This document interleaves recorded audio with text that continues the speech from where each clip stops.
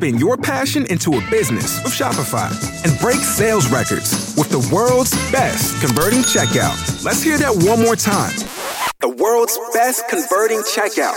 Shopify's legendary checkout makes it easier for customers to shop on your website, across social media, and everywhere in between. Now that's music to your ears. Any way you spin it, you can be a smash hit with Shopify. Start your $1 a month trial today at shopify.com/records.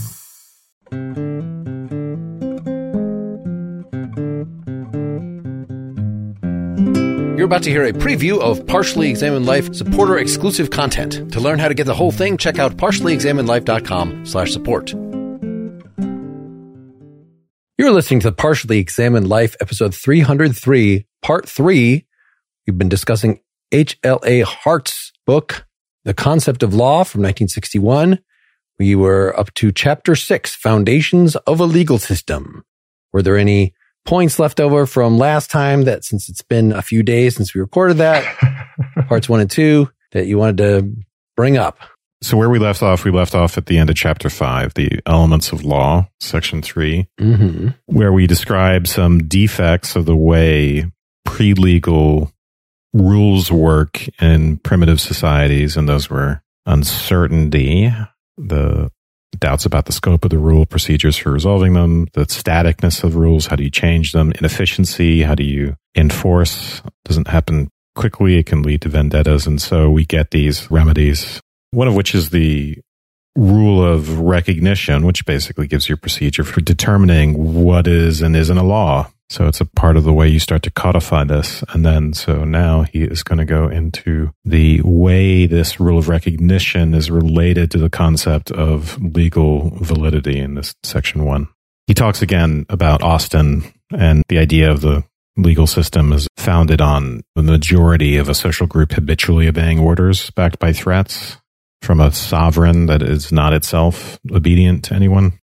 And he wants to say, really, the rule of recognition is actually the foundational thing for a legal system. If you want to say, hey, what's he replacing that whole model, that Austinian model with? It's the rule of recognition. He calls it the scoring rule of a game. So if your legal system, your primary set of rules are sort of the laws themselves.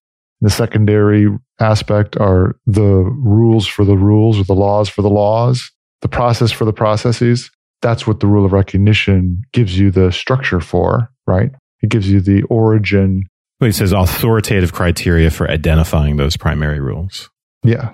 And in our system, it's a lot of stuff, right? You got the Constitution, the legislature, you've got judicial precedent, and then you've got to be able to rank those things when they're in conflict and say, which standard is superior to which. Presidential privilege, of course, being number one. Also, the absolute unquestionable power of the president is an important feature. Yeah, it's easier to explain. Hart is British, and he is aware of American writers and talks about them now and again, but at least uses as his example that the Queen and Parliament are the bedrock for British law. I don't know if that's an oversimplification, but if you ask why, you can do a chain of justification from any given thing that you're considering, and it ultimately is going to boil down to, well, because that's what the legislature and the Queen, so he doesn't even resolve that in his supposedly hugely simplified version, state. Yeah, I mean, that's one way of saying, how do we identify the primary rules? What's the legislative process? Well, the Queen, ultimately, the last step is the Queen says it's a law, which is really a formality, right? It's an interesting thing to focus on because she doesn't really have any power, but... Yeah. He has this section about unstated rules, and this question sort of lurks around, I think. It goes towards the question of people accepting the rules. So part of a legal system in the end, for you having I think he would say having a legal system at all means that you need to have part of that's acceptance and a certain amount of acceptance. And the criteria for that is enough so that it works. Otherwise, you have a lawless state, and that's in the absence of a legal system.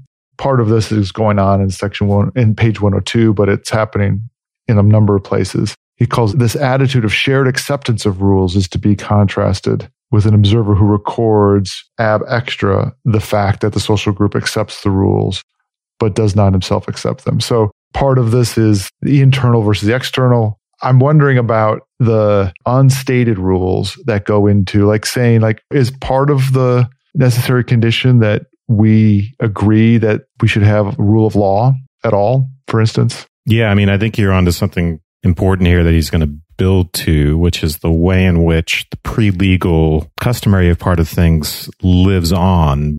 It's kind of like the god of the system, or the, what's the bedrock? What's the first mover of the system? And the first mover can't just be a rule per se. It has to be the habitual, well, I don't know if habitual is the right word, but it has to be the acceptance, and maybe it's the habit of doing it, right? So he'll say the rule of recognition is seldom formulated as a rule, right? It's not stated but shown. This is kind of reminiscent of Wittgenstein here. It's shown in the way that courts operate. It's shown in the way that private individuals operate when they make wills and do that other civil stuff with each other. This is the part where he talks about scoring a game.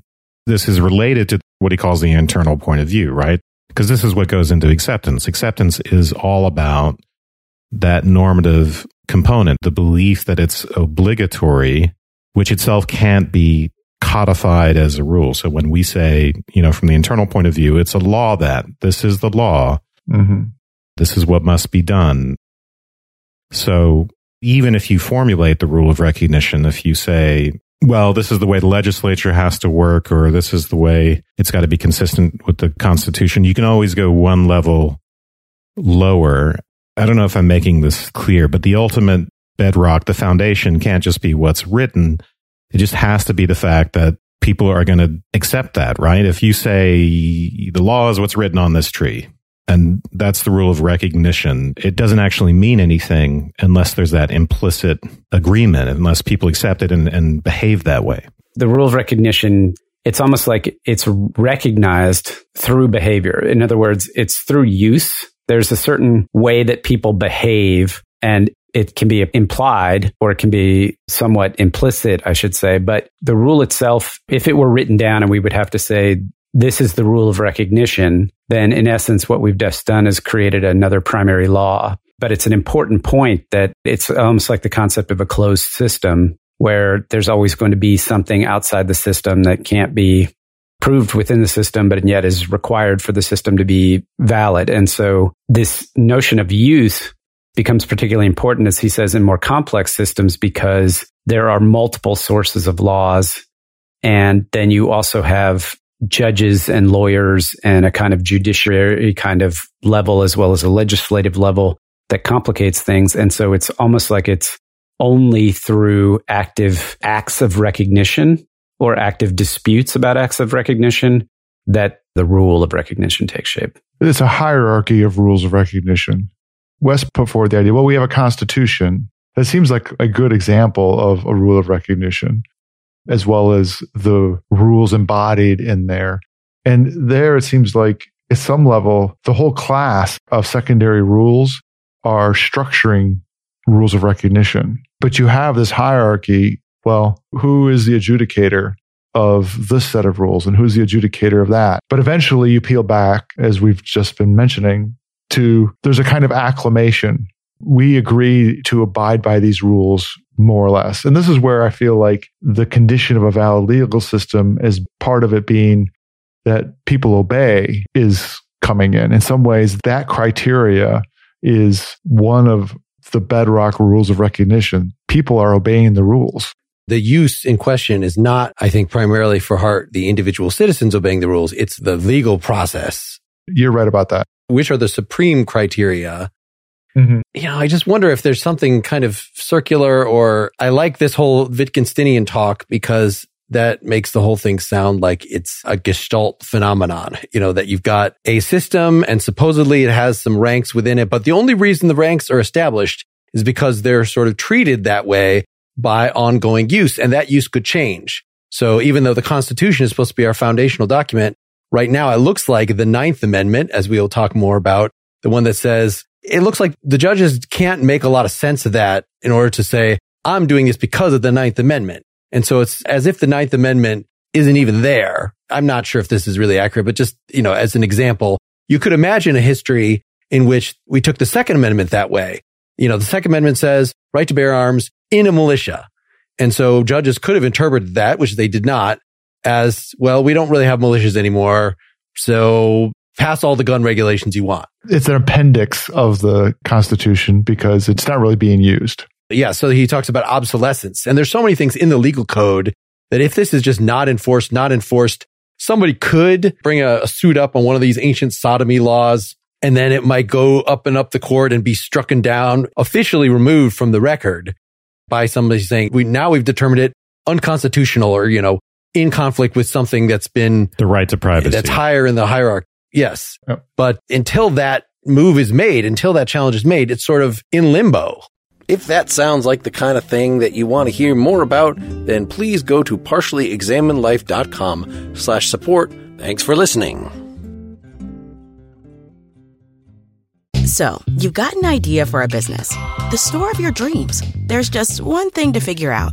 Everything. That's why Shopify's all-in-one commerce platform makes it easy to sell online, in person, and everywhere else. Sell on social media, source products with an app to get that first sale feeling. It's the only solution that gives you everything you need to sell everywhere you want. So when you're ready to bring your idea to life, power it up with Shopify. Sign up for a $1 per month trial period at shopify.com/listen.